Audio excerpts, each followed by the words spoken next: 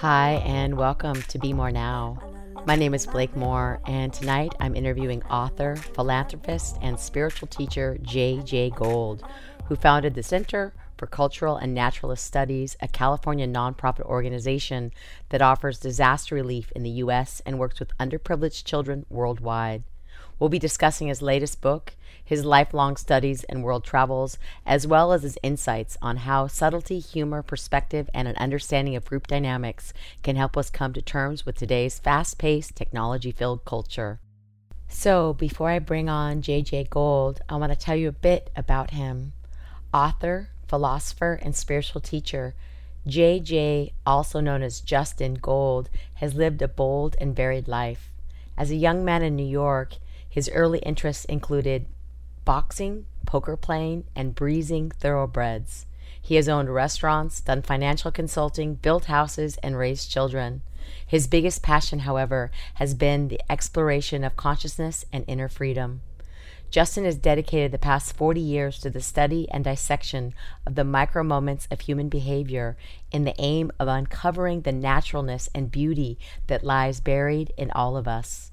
He makes use of subtlety, humor, perspective, and group dynamics, using tools he specially creates for people living in our fast-paced, technology-filled culture. He is the founder of the Center for Cultural and Naturalist Studies, a California nonprofit organization that offers disaster relief in the U.S. and works with underprivileged children worldwide. The group normally undertakes one extended service trip a year, but had to postpone their trips due to the pandemic. So while under COVID lockdown at home, Justin spent much time going through photos of past trips, and this led to the creation of The Currency of Moments, a large format book comprised of 80 color photographs overlaid with a sentence or two that pairs the spirit of words with each image. All the photos in the book were taken by Justin or his friends during social work or adventure trips during the last 35 years, from the tip of South America to the Arctic Circle, and from Cambodia to California, traveling both east and west. Here's an interview that took place earlier this week. Justin, J.J. Gold, it's really a pleasure to have you here with me on Be More Now. Yeah, it's a pleasure to be here. Do you want to start off, Justin, so everyone knows who it is I'm talking to? Okay. I live in California, and I've written some books, and I generally go by the name of J.J. Gold in my books because my first name, Justin, has been usurped by the Peanut Butter King.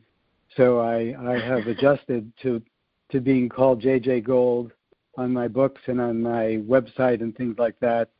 But Justin's fine, and it's the name I've had since birth, and I actually like it.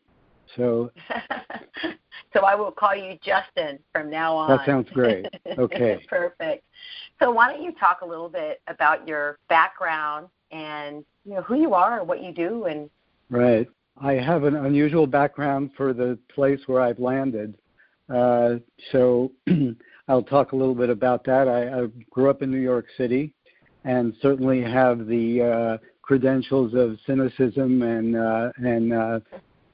caustic wit that comes with that territory, and has only mellowed because of my transition from being a gambler and a promoter to a spiritual teacher, and gone from the East Coast to the West Coast. So my time now is spent in more in a rural setting, in the woods more, and I have people that I have worked with for years and trying to identify and leave behind the obstacles to being free and natural and conscious people. But I did start off certainly as a rough and tumble street person in New York City, grew up in the Bronx, and didn't really do well in much of anything till I tripped over gambling and got very successful at that. And as things go, I became tired of that and looked for some other meaning and found it. So you didn't have the kind of gambling story where you lost everything and had to soul search. You gained everything and then had to soul search. I think that's fairly accurate. There was a certain restlessness that came along with me in my progression as a young person, and everything seemed to be a little bit less than it could be. And gambling was exciting, and living in New York City and Manhattan was exciting, but even that started to fade after a while, and I was looking for something else. And really, I met some people, and I had some good fortune in the contacts that I made, and was introduced to ideas that I had really never been introduced to before, and found a place that seemed much less limited than all the other places I had been. When you say much less limited, what do you mean by that? Well, I mean, I was definitely aware of the possibilities of external life, about accumulating, whether it's possessions or reputation or connections or anything like that. I was definitely aware of that, but I was not aware that there was what one might call an inner life, that there was actually some depth and quality going on within inside me, and within my feelings, and even deeper than that could be reached through meditation, that I was not even close to aware of. And being introduced to that and pursuing that and exploring that seemed to open up doors, and the doors just kept opening and really still seem to keep opening. You started the Center for Cultural Naturalist Studies. Is that part of this evolution as you opened doors and discovered more things about yourself? Well, that was more so we didn't have to pay taxes. There's the New York coming out right there. Yeah. So I started what you might call teaching, or at least being a spiritual friend, back in the early 1980s in Santa Barbara. And we had somewhat of a community there, and we started meeting together. And then someone suggested a social work project because of some contact they had in Thailand. And I had never done anything like that before. I had my spiritual pursuit was much more personally oriented and self-directed, and also the people around me. But I had not really looked into what could be needed in the world. I had done a lot of traveling, but more of the adventure traveling variety. So we went to Thailand, and we spent an extended amount of time there, almost a year, and worked with some people and worked with some children and did some building. And then when we came back, it was obvious that was going to be part of our program. So we formed the nonprofit organization so that we could have the flexibility to do social work programs. And that's pretty much what the Center for Cultural and Naturalist Studies is about. You were saying that part of that is you travel all around with groups of people that then go and do that social work also? You engage young people? Yes, I have been part of a group dynamic. Actually, I grew up in a multi-ethnic family, and it was extended, and so there were always people around my house, and I got very comfortable with that kind of dynamic, which is somewhat unusual. And when it came to finding people who were like-minded, we gravitated toward each other and found ways to live either near each other or with each other. And so all the programs that I've been part of, whether it is internal spiritual work or social work, whatever it's involved numbers of people, not large numbers of people, but numbers of people that I could feel that I still could have one-to-one contact with each person, rather than having groups that were unwieldy and I would be out of touch with what was really going on there. So I call myself a 25-mile guru. I'm a 25-mile radius guru. The people I know and deal with are within the general area that I live in. And I do know people and have contact with people that are certainly in other cities and even in other countries. But the focus of my work has definitely been with the people that are closest around me. We've gone to numerous places, and most recently we spent a few months in Cambodia, before that in Thailand, and before that in Mexico, and before that really all over, and try to, wherever we are, even if it's a pleasure trip, to find some way that we can interact with the people in some giving way.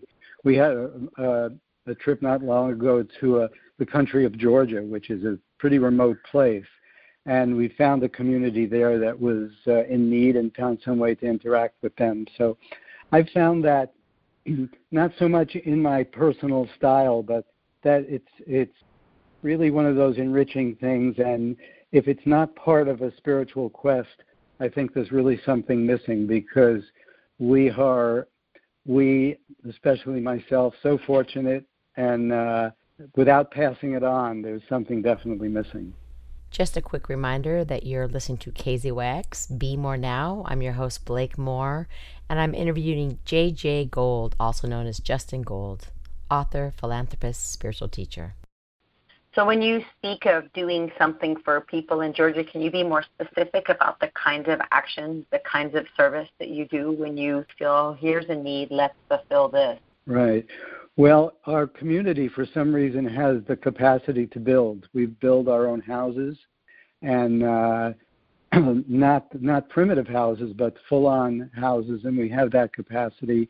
We have building trades capacity, so we have made it part of our focus to look for situations where there are children in need, and we have built in Cambodia. We built an addition to a birthing clinic, which was definitely in need, because the mothers, after they gave birth, got right onto their motorcycle, the back of their motorcycles with their babies, and took off, and that was not a realistic situation for health. So we built that, and we built a building in Thailand, which was for raising and producing silk from silkworms.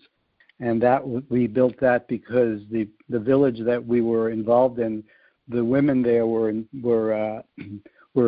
involved in a lot of poverty, and were having to go down to Bangkok to get involved in the sex trade to even support themselves and their families. So one possibility for getting out of that situation was to develop an industry. So we built this building for them to develop a silkworm building. So whatever the need is of the place, we do plug into it, but it's not, I wouldn't want to be overemphasize our giving gestures. There's a lot in it for us, and wherever we go, we have a good time as well. And if there's warm water, we go swimming, and if there's windsurfing, we go windsurfing. If there's climbing in the mountains, we go climbing in the mountains. So it's not this a process of self-denial. There's a lot in giving, and we seem to take care of ourselves pretty well as well. I like the way you said that. That's wonderful. That feels great. Also, you've written many books. You want to talk a little bit about the books you wrote? And then I know you have a brand new book that you just came out with that I believe you wrote it since you couldn't do some of the things you would normally do during COVID hiatus we've all taken from our normal lives. Yeah. I really have an interesting history from literature. I grew up being good at math and good at science, and adequate with reading, adequate enough to proceed on and do well in school, but I was not a reader. My sister was a reader, and the competition in that family situation took me away from reading, as things go in that case. But when I started to read, in my 20s, I became really a fanatic reader, and made up for my reading deficient youth, but certainly was not a writer. But I did take notes, and I recorded meetings that I gave, public meetings that I gave, starting with the early 1980s. So I had a lot of material of words and transcribed them. And then that year that I spent in Thailand, there were times where I had very little to do, so I thought, well, I'm going to put this together in a book and see what I can do with it. So I put together a lot of my ideas, and then wrapped a story around it, which was A little bit fiction, a little bit fact, but I did wrap a story around it about a poker player, which I have a history of having been. That was the book, Another Heart in His Hand. Is that the name of that book? Yes, that's correct. And so that book did really well, and became very popular, and I promoted it, and I had a good time doing that. But after that, it was a while since I did my next writing, and then I wanted to see if I could do a little more of the kind of writing that I have really valued, and that's not so much writing how-to books or only idea books, but burying ideas in a story. And I felt that I really appreciate fairy tales, because a fairy tale tells you a story and you can extract whatever is within your capacity to extract. And I like books like that. There are, Lost Horizon and Mount Analog and so many Hermann Hesse books are stories where there is a deeply meaningful underlying story there, but it's buried, and I wanted to try to bury one. So I wrote an adventure travel book and try to bury some of my ideas in that. And then I thought that went really well, and I really loved that book. That's called Highway of Diamonds, an international travel adventure. Yes. Yes. So I wrote that, and that was challenging. But then after that, I wanted to really bury one in. So I wrote a spy book, because I love spy books. And so I wrote a book, took place in Cuba. And I went to Cuba to research the book. And I think that you've been to Cuba, or I saw some mention of Cuba. Mm-hmm. Yes. And so I wrote the book about an alternative result of some peaceful interactions between the U.S. and Cuba rather than the hostile ones that have gone by. And I buried some of my ideas in there, and that was extremely challenging, and I liked writing that book. And then I kind of ran out of things that I wanted to write. But in this last year, as you said, we've all had really unique circumstances. And so instead of traveling, which we would have done, certainly we got a projector that you can project a really big picture on the wall. So we had our own kind of little movie theater, and we started looking at our old photos, which is always exciting to do, looking at your own photos. How many years worth of photos would you say? I'd say probably 30, maybe a little more. Back to the 1980s, to trips to North Africa and Peru. And so looking at those pictures was interesting to me, because there were two things that I could do. I could say, oh, remember that. But the actual pictures evoked some ideas in me, some sayings in me, some wisdom and words in me. So I started to try to put the wisdom of the wise words together with the pictures, and I ended up with this concept of what I'm calling quotographs, a quote on a photograph, and not necessarily an arbitrary quote, but a quote that's evoked by the picture in the photograph. And so I was playing with that. I had no idea whatsoever what it would be, and I started putting some of those photographs on Facebook or Twitter. And then after I got a whole bunch of them, somebody suggested, hey, we should put this together and have it available for people, because it's a fun thing, and it's so easy to look at, because you just turn the page, you look at a couple, and then you could put it on the back of your toilet if you want, So I enjoy doing that, and I still enjoy looking at them. I like those. I like the sayings, and I like the process, and I learned a skill because I got into this program called Canva, where you can actually take a photograph of yours and do that. And I'm a little weak in the tech arena, but I did develop that skill. So I basically did them all. I made all the photographs myself, and that was as much fun as writing the books were. So that's my. And the name of that book is The Currency of Moments. Yes, Currency of Moments. Anomalies through images and ideas. I called it Currency of Moments because I think that's an area that's really misunderstood by people. Currency is like something of value, and moments are something of value, and pictures are always of moments. Pictures can't be more than a moment unless it's a moving picture. And so all these pictures are pictures of moments, and so it expresses the currency of moments, that there's value in moments, and sometimes it's hidden beneath the surface, but there is value in moments. And so I came up with that title, which I think is appropriate for the book. Yeah, it's a great book. And then I also love that you called it Quotograph. And this idea that there's a quote with every picture, and the quote is almost as if it's a doorway that opens up perhaps a story. Yes, that's right. Do you want to dive into the book a little bit? And I'm also going to remind listeners that there will be links to everything on the KZYX page, as well as on my own page at BeMoreYou.net. So they'll all be there. So I would, would you like to, I could pick one out, or you could, if there's a particular quote. And, I would say, I think one thing on the opening page of the book, you say that the common denominators as humans outnumber our differences. And I feel like right now that is so important for us to focus on. And curious, what made you pick this message as the opening to the book? Well, I think I put on the back of one of my other books a saying that I use, that I believe is that pride separates us, and it really doesn't matter what pride it is. If I have, I'm proud of what I've written, but that means that it still is somewhat of a separating element.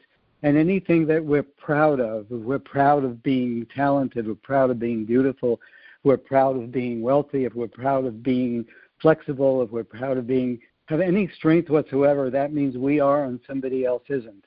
And that's just the way it is. It's going to be that way. If we're proud that we're athletic, it really doesn't matter. And there's nothing wrong with those prides, but they are separating. They are separating elements, and will continue to be.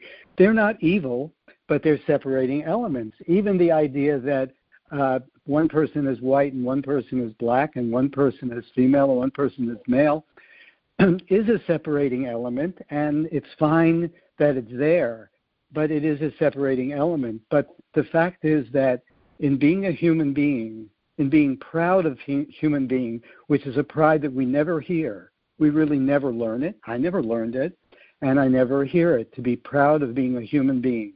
Not a white human being, not a black human being, not a male human being, not a talented human being, not a rich human being. The pride of being a human being is totally not separating between human beings. And so I feel that like as a mantra. So I came up with a picture of two people from totally different worlds on a trip that I was on. And one is a Western lady, and one is a Tuareg tribesman, and the picture is a beautiful picture on the sands of the Sahara Desert, and there's a wind blowing, and they're both standing in this wind, and they're bundling up. And I say in this quote that something like that when there's a chill wind, we all bundled up. No matter what different world we come from, when there's a chill wind, we all bundle up.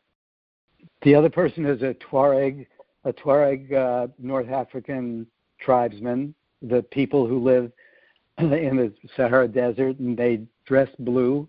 They dress in blue. They dye their clothes with indigo and dress frequently in blue. And I've got to spend some time there, so I have some familiarity with those people. And they were traveling with us on this trip, and had different ways of eating, and were very concerned about what we ate, that it wasn't good for them, and we were very concerned about what they ate, that it wasn't good for us. But when it came to the chill wind, we all bundled up. Good way to start the book, and what a beautiful way to put it, too, because it really ties everything in.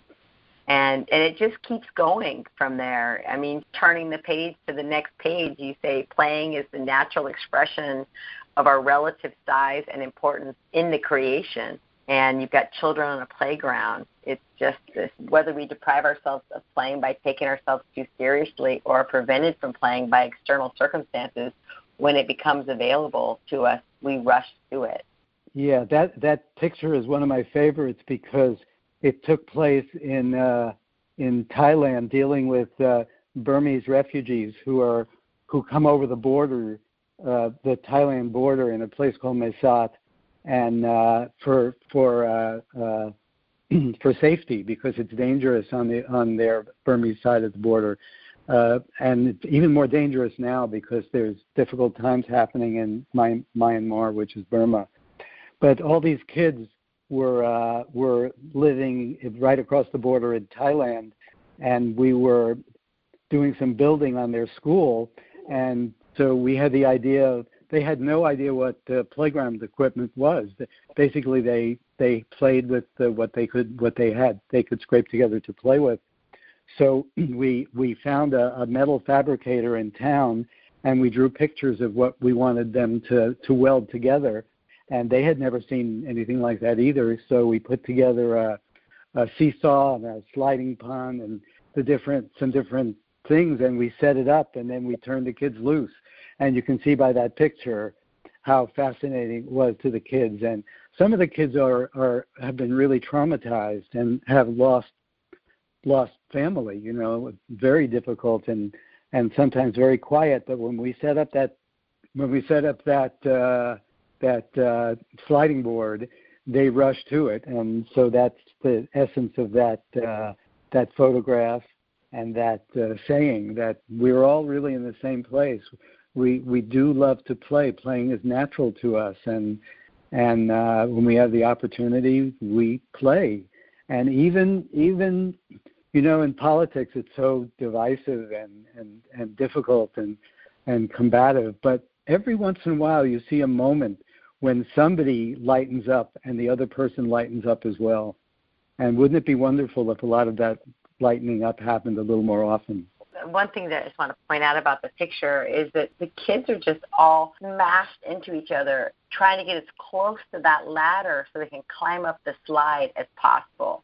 I mean, literally, they're almost like one huge human. They are, and there's just, you really feel that lack of fear. My experience, my travels with Thai people is intimacy comes more naturally than, say, a lot of Western people. There's this is my space, that is your space, do not cross it. And it's that freedom that you feel, that physical freedom, really comes through in this photograph.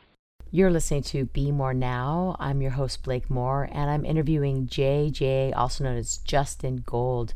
We're talking about his book of photographs, Currency of Moments. You also have another one that I was touched by. It's on page 6, and you say, world travel provides a unique classroom. And when we see what other cultures have developed, we can marvel at the scope of human creativity. And I know you've traveled a lot and you've been exposed to different cultures. Do you want to elaborate on that? I do. That picture is a perfect example. I'll describe the picture a little bit. It's a picture of something called water puppets, and it's something that I found in the theatrical form in Hanoi in North Vietnam, not that long ago, not during the difficulty between North and South Vietnam, but maybe 6 or 7 years ago, that this particular dynamic was obviously invented there because I'd never seen it anyplace else. But the puppets are on water, and the people who are manipulating the puppets are behind a screen but operating through underwater. And very difficult to describe, but the puppets are beautiful, and the scene is beautiful, and the music is beautiful. And really, it would be difficult to watch these water puppets without having your mouth hang open, because whoever thought of puppets happening on water, and with the people operating them from under the water.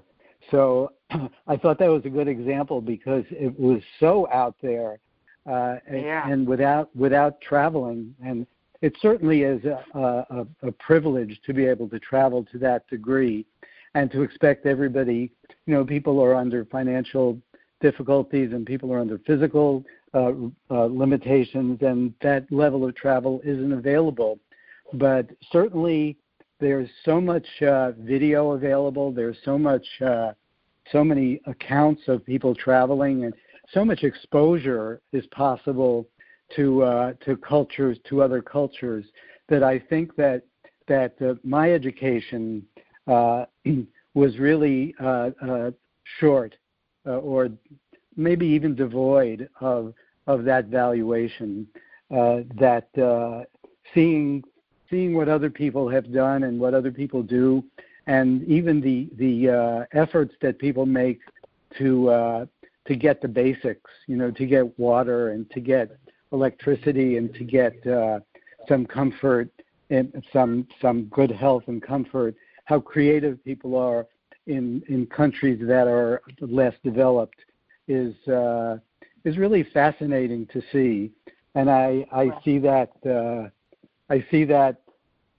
without seeing that and being aware of it and reading it and being exposed to it, it would be very difficult to think that a country as huge as the United States, with so much nature and so many diverse areas, isn't the way it is everywhere. And it isn't the way it is everywhere. As you say, there are other cultures that have very different standards of even proximity between people.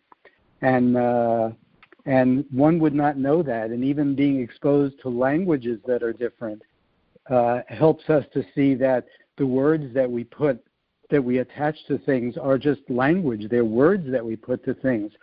The things themselves have a lot of different words in a lot of different countries and a lot of different languages, and we start to think that our words are the things that we're seeing, and they're really not. They're just language, and I don't think I would have realized that from just studying French in high school.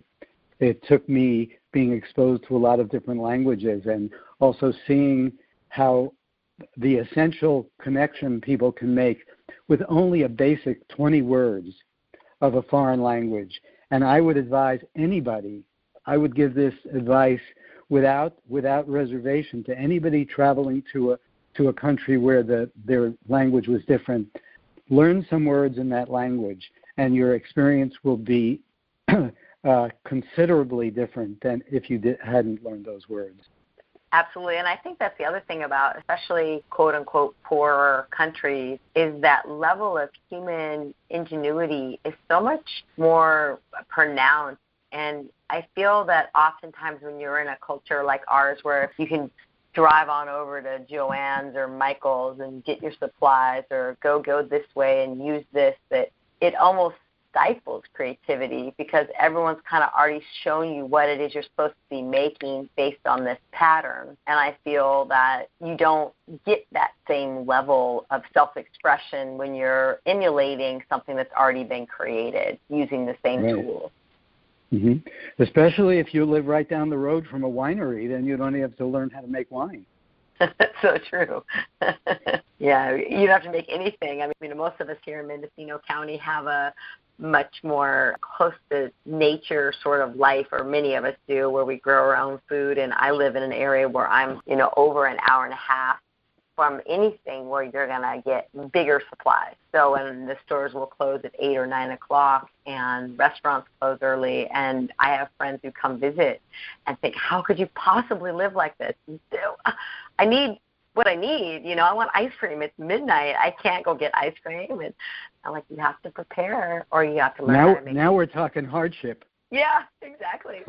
And I've actually been at other people's houses, and everybody wants a dessert. And I'm like, okay, well, take me to the pantry. Oh, there's nothing there. You can't make anything. And then I'll come out with a whole dessert because I'm used to having to figure out how do I satisfy this need with these ingredients or these supplies. And I think that travel really took away some of my maybe arrogance or demanding that I just assumed that that's the way the rest of the world was. And I'm like, well, I guess I could go without that, And when you spend, especially if you go to another place for more than a few weeks and you spend, a month or 2 months or a year someplace, your habits change. And then when you move someplace else, you realize those things you just can't get. You're going to have to figure out a way to make them. Like in Japan, there's these wonderful dried persimmons that I can't get anywhere. So a friend taught me how to do the persimmons the exact same way, and it takes a few weeks to do them the way that the Japanese method is. And I learned that.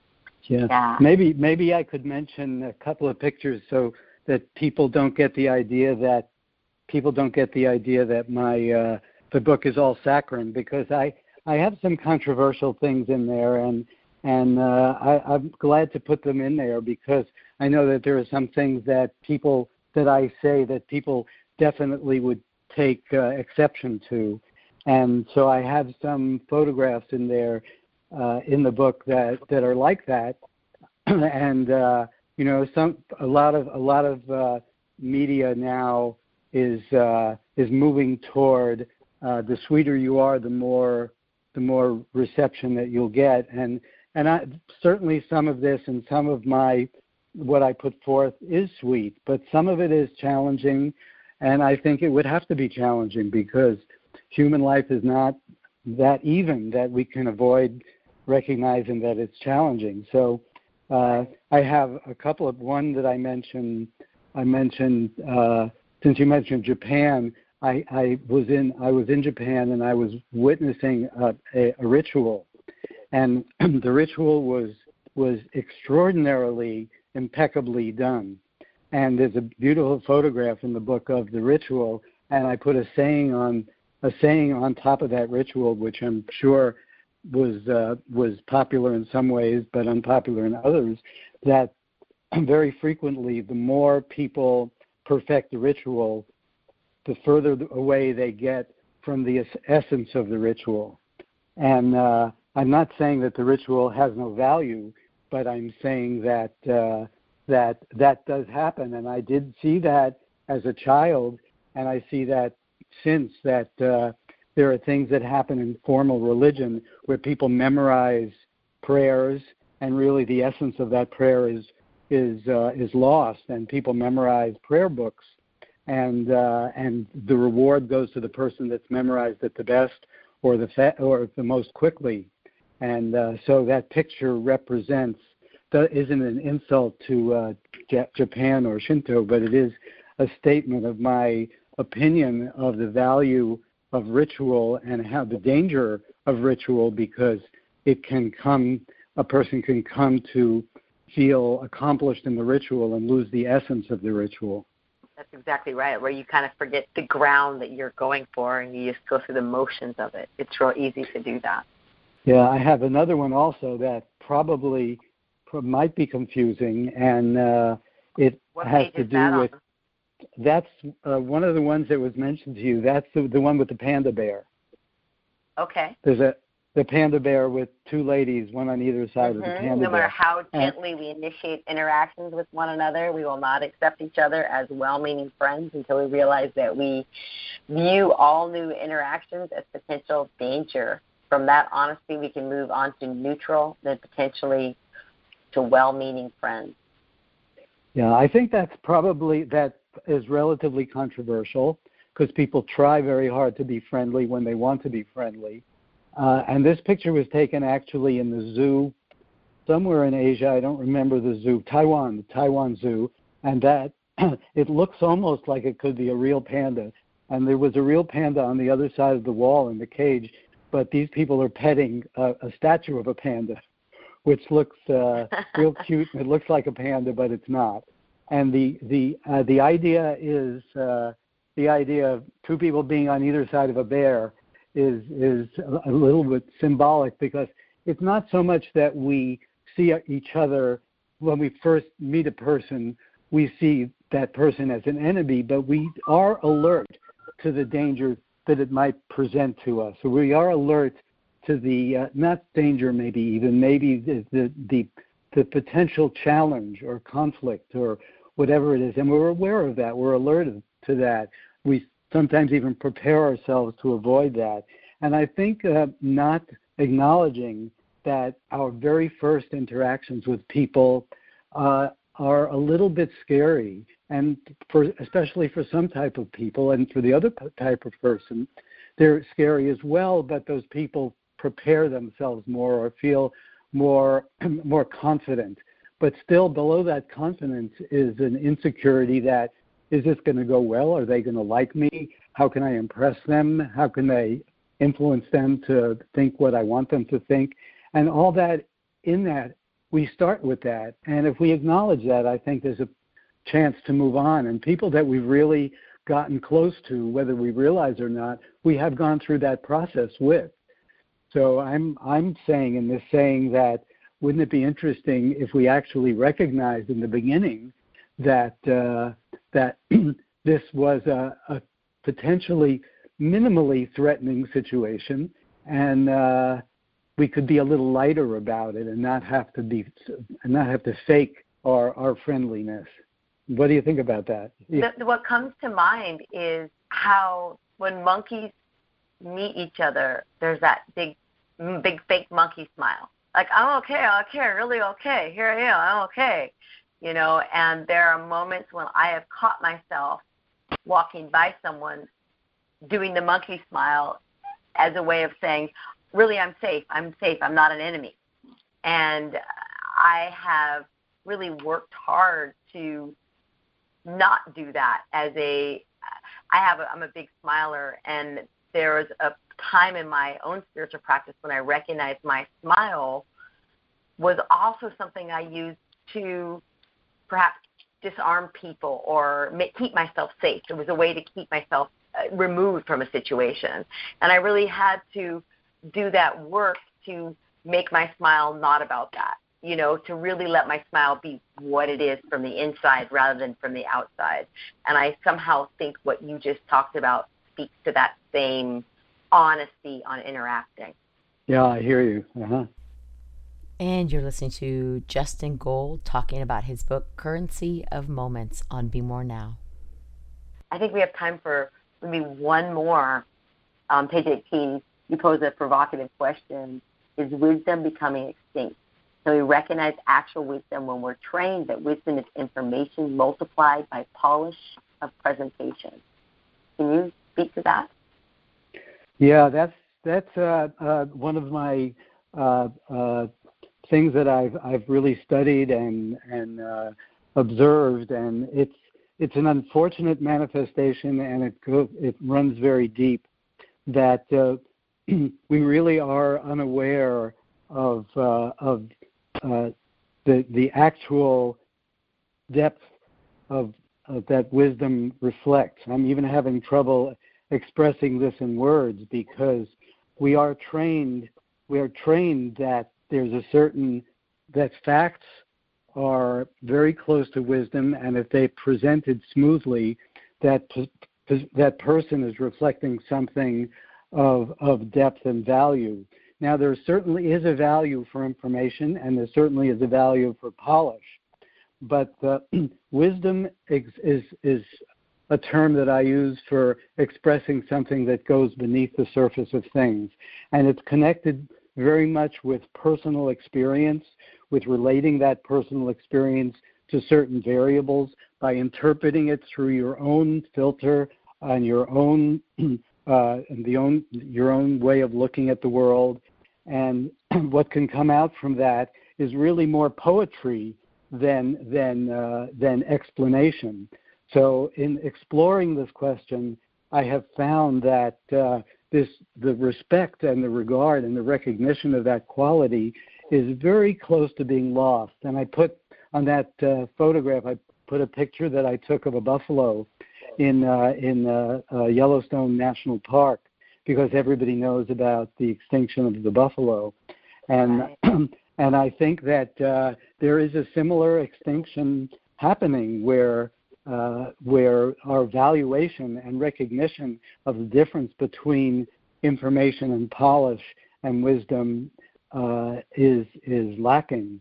So, right. And I say when wisdom becomes extinct, society stagnates. And I think we may be in that situation where we're looking for the smoothest presentation or the cleverest presentation, and we lose the heart that is a necessary function of wisdom, is emotion and feeling and intuition. Right. Do you have a thought of what we could do to bring that back? in our own lives, someone's personal life. Well, I think for me, reading has been a big source of differentiating, because I read all kinds of things, and I like clever books, and as I said, I like spy books.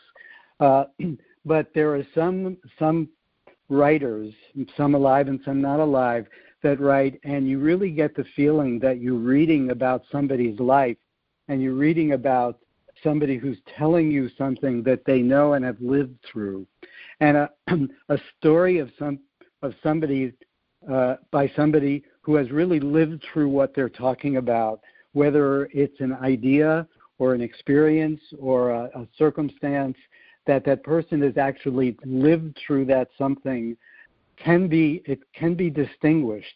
And I say that because I feel I have distinguished between those two things, and I appreciate both of them, but I do know the difference. So for us to actually meet people and be able to differentiate in that way, that's challenging, because people have reputation, and reputation is very, very important in our culture. In fact, if you look on the social media, a person with a reputation could be a basketball player, says something about something that has nothing to do with basketball, and 15,000 people respond to that. But then if somebody who really is an expert in that subject, who nobody knows about, says something, 12 people respond, So our culture is very much involved in celebrity, and that's a problem, because celebrity masks this story that we're talking about. And in order to see beneath the surface of celebrity, because there are, of course, celebrities that do know what they're talking about, and not only people like Einstein, who's no longer alive, and the Buddha, who's no longer alive, but there are people alive that really do know what they're talking about, and some of them have not become celebrities. So it's very challenging. I don't have an answer for that, or really a remedy for that, except I would suggest you read my books. Perfect conclusion to this wonderful interview, and I'll make sure I get the links to everybody. I'm going to put all the links on the page, and I'm just so grateful that you took the time that you did to have this conversation with me. Okay, my pleasure, certainly. That about wraps up my interview with author and philosopher J.J. Gold, otherwise known as Justin Gold. More information about Justin and his latest book, Currency of Moments, can be found at his website, justingold.net. And if you want to know more about his service organization, Center for Cultural and Naturalist Studies, you can visit ccns-inc.org. I'll put up links to his websites on the archive, so if you want to listen to this show again, check out the links or share it with a friend. You can look up Be More Now on Spotify, or go to kzyx.org and click on the link to show archives. You can also find it on my website, BeMoreYou.net, and that's BMoreYou.net. And I hope you enjoyed the edition of Chris Skyhawk's new show, Universal Perspectives, last Thursday. And you remember to tune in next week for Pride Radio. I'll be back the first Thursday of the month, which is June 3rd, with author and Globe Sound Healing Institute founder David Gibson. And we'll be discussing his long career in sound healing, including the latest research in the efficacy of sound therapies, his Institute state-approved certificate programs and innovative classes, the art of music mixing, and his sound healing music, which is used in many hospitals around the country, including Boston General and the UC Medical Center. And I'm going to end the show tonight with a few poems written by middle school students at Manchester School, so don't go away. And of course, thanks so much for listening tonight, and stick around for the Treehouse with W. Dan after that. And I'm wishing you all a very peaceful evening. This is Blake Moore with Be More Now. Breathe in small mistakes I make every day. Breathe out happiness. Breathe in bullying inflicted onto others. Breathe out positive self-talk. Breathe in criminals whose heart is darker than the blackest black. Breathe out peaceful protests. Breathe in mental illness which infect today's elders. Breathe out bravery. Breathe in racism. misogyny, homophobia, and transphobia. Breathe out awareness. Breathe in murder of people who will never see their families again. Breathe out safety. Breathe in deadly disease that creates civil wars. Breathe out the truth. Breathe in depression that pollute young minds. Breathe out support. Breathe in the death of loved ones. Breathe out happiness. Over. I breathe in restless nights. I breathe out cozy blankets. Blurred vision as I try to stay awake. Sleep threatening to overtake. I breathe in stressful days. I breathe out playtime with my dog. Streaks of black and white as my dog races by. I breathe in crying sessions. I breathe out rainy weather. Spicy noodles and coffee to soothe my soul. I breathe in loneliness. I breathe out happy memories, wishing to reunite with friends.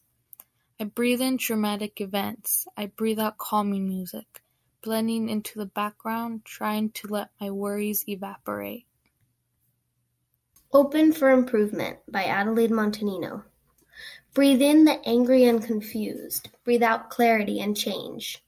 Breathe in stormy tears, a tearful child uncertain of the reason she is not allowed to see her friends.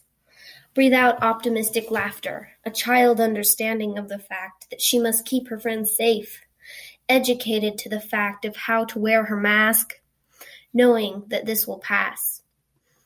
Breathe in cold-hearted lies leading to destruction, extremists breaking windows of our capital, a scar on our nation that will be hard to heal. Breathe out community, a place where a disagreement is not violent, a place where we help each other, a place where we are whole. Breathe in a hidden wound, something that many a neighbor hides. Breathe out open arms, a place to be comforted. Breathe in a lonely desk strewn with boredom. Breathe out a room of friends ready to learn. Breathe in uninspired procrastination. Breathe out time management. Breathe in a charred stump, the product of our ignorance. Breathe out a forest, a chance to rebuild. Breathe in the fear of the unheard. Breathe out a voice strong and clear. Breathe in the world now, a place needing improvement. Breathe out the world as it should be, a place where the door is open for improvement. Mind if I sit down? Everything you pray. This has been a production of KZYX Philo 90.7 FM, KZYZ Willits and Ukiah 91.5 FM, and Fort Bragg at 88.1 FM, Mendocino County Public Broadcasting. You can check out our website at kzyx.org to find more content like this, and consider donating by clicking the red donate button in the upper right corner. Thanks for listening. I love it.